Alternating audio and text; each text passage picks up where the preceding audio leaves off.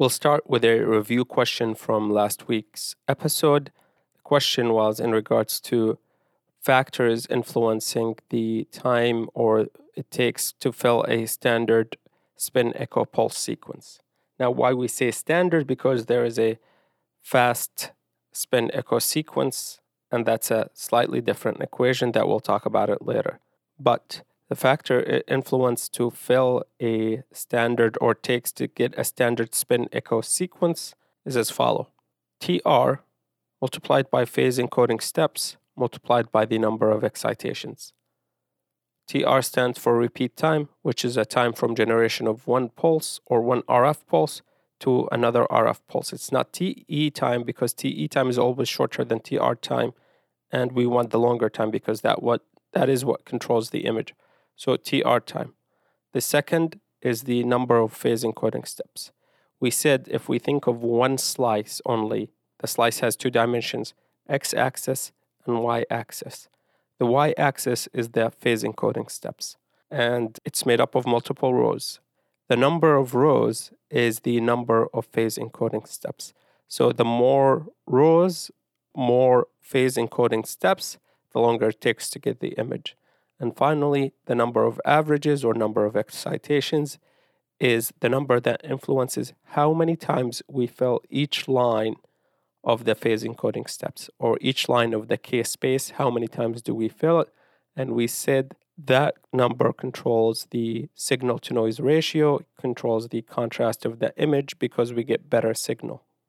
So mainly up to now, we talked about spin echo sequence and GRE pulse sequence. There is a whole list of other sequences. Additional MR sequence included diffusion weighted sequence, inversion recovery sequence, which we talked about, stir and flare. And then for MR angiography, there is a sequence called time of flight or phase contrast imaging or contrast enhanced MR angiography. There is also in and out of phase imaging and fat suppressed imaging.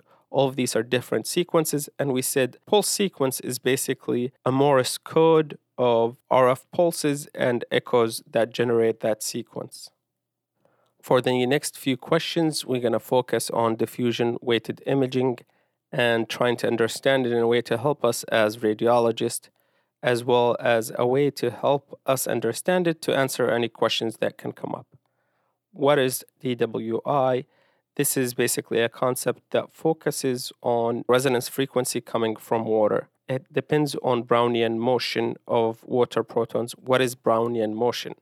Brownian motion is basically random motion of water particles or water protons. If you imagine, everything in the body is not random typically, meaning CSF flows in a certain pattern. It's not a random pattern. It's a certain pattern of flow through the ventricle system, through the spinal cord, and coming back and getting absorbed. So it's consistent motion with a direction. Blood is in the same way. It moves in a certain direction, and it moves in a directional movement. Brownian motion is due to random signal, and that random movement of particle will null the signal, meaning particles that move in random direction will null the signal from the other particle. So if you imagine a water proton going up, if it's random motion, another particle is going to go down, and the signal from one of those protons is going to cancel the other signal from the other proton. And this causes loss of signal. On the other hand, CSF moves or blood moves in a direction, so all the signal from it will come in the forced direction, and it's going to create a vector that will increase the signal. And that's the concept. Now, how does it relate to our imaging? If you imagine a brain abscess is filled with fluid.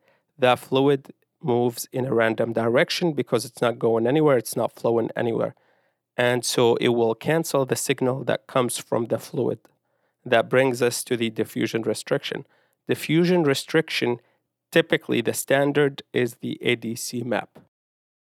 The ADC map stands for apparent diffusion coefficient. So apparent diffusion coefficient relates to random motion. Random motion will cancel the signal from different protons versus coherent motion or non-random motion or directional motion will increase the vector pole of the signal and gives us brighter signal. Now, what we want when we're looking at ADC map, we're looking for darker areas because that is telling us that there is a Brownian motion in there. How does that explain what we see? It is hard for us to radiologists or for any human being to pick up dark signal. So we come to reverse all the signal characteristics, so we get the DWI weighted image. The DWI weighted image is a inversion of the ADC map. So anything dark on the ADC map will appear bright on the DWI if it's truly dark on the ADC map, and anything bright on the ADC map will appear dark. And as we said before, we do not care of anything bright on the ADC map because it's non-random motion. Rather, we care about random motion, which is dark on the ADC map, so will become bright on the diffusion weighted image. Given all of this, when we're looking at diffusion weighted image, we're looking for bright stuff because it's inversion of the ADC map, but we have to look at both of the images together, meaning we look at DWI images and we're looking for bright areas. We see bright areas. We want to truly confirm that these bright areas are related to a apparent diffusion coefficient and random motion. And so we look at the ADC map for it. If it's dark on ADC and bright on DWI, then we are in good position to call that diffusion restriction. We just talked quite a bit about diffusion restriction and how it works, and now we'll discuss common processes that causes diffusion restriction. So there is a whole list of non-ending stuff that can cause diffusion restriction, so we're not going to cover all of that. I'll rather focus on the most common stuff. Now, key thing for diffusion restriction is what do we use it for? Very commonly, it's used in the brain. To a lesser extent, is used in the rest of the body. For example, infarctions in the brain will cause diffusion restriction, diffuse hypoxic injury, and press posterior reversor encephalopathy are common to cause diffusion restriction. Neoplastic processes with extreme cellularity, so very dense concentration of cells, will cause diffusion restriction. The most common example of that is lymphoma. Additionally, we can have epidermoid cyst can cause diffusion restriction and xanthogranuloma. In terms of infectious processes, abscess or empyema, abscess in the brain will cause diffusion restriction because, as we just said, random motion. Hematoma will cause diffusion restriction. Diffuse axonal injury will cause diffusion restriction. Uniquely, carbon monoxide poisoning will cause diffusion restriction, and hypoglycemia will cause diffusion restriction. And finally, ADEM, or acute disseminated encephalomyelitis, will cause diffusion restriction. Again, I'm going to repeat this list to just get you an idea what causes diffusion restriction. The list is really long, and you can add any disease that causes abnormal motion or fluid collection to that list. Infarction, diffuse hypoxic injury, lymphoma because of its hypercellularity, epidermoid cyst, abscesses, hematomas, diffusion axonal injury, carbon monoxide poisoning, hypoglycemia, and acute disseminated encephalomyelitis or ADEM will cause diffusion restriction. We'll continue our discussion, and we're going to address the in and out of phase imaging or dual gradient imaging with in and out of phase imaging. Remember when we were talking about Brownian motion, we said random motion will causes cancellation of signal within that location. And that's why on the ADC map, if there is diffusion restriction, we have no signal and things appear dark, and we inverse it when we're doing the DWI imaging. Similar concept applies here in the in and out of phase imaging. Now, in and out of phase imaging does not relate to Brownian motion, but it relates to existence of both water and fat within the same voxel. So if we have water and fat in the same voxel, they both have different resonance frequencies. And if we do an in-phase imaging, it is summing the in-phase or summing the signal from both in and from both fat and water, And so the signal would be increased because both of their phases would be aligned, meaning they will be in the same polarity. And because they're in the same polarity, the signal of fat and water will be summed, and it will give us a greater vector of signal. So it will appear brighter than either fat by itself or water by itself. And that's in-phase imaging. Both water and fat give us the same vector, and it leads to a bigger vector. Vector is basically a direction to the movement. When we're talking about out-of-phase imaging is when water and fat vectors are pointing toward different direction. So the water signal is going to the right, the fat signal is going to the left, and that is out of phase, meaning those protons are out of sync with each other at that moment. And when you sum the signal from them, you will get less signal than water and less signal than fat. Again, in out-of-phase imaging, regards to existence of fat and water within the same voxel, and it images at two directions or two times. One time when both the vector of resonance frequency of water and fat are both in the same direction, so it will sum them up, adding the result and giving us something brighter than water and fat because it's adding the signal. And then out of phase imaging when the vectors are going in opposite directions, and it sums that signal and results in signal cancellation. So typically, if we have fat and water in the same pixel, on out-of-phase imaging, it will appear dark, and on in-phase, it will appear bright. Now, a few questions comes up relating to this principle that we explained. One is, what if the percentage of fat and water are not 50%? Meaning, what if you have 75% fat and 25% water versus the opposite? What happens to the signal on the out-of-phase imaging? And the key thing that we need to understand that at 50%, when you have 50% water and 50% fat, the out-of-phase imaging will be darkest. Now, if you have 75% water and 25% fat within that same voxel, the density or the out-of-phase imaging darkness will be less than if it was 50 and 50, but it will be approximately the same if you had 25% water and 75% fat. Because remember, we said we're subtracting those magnitudes, we're subtracting that vector.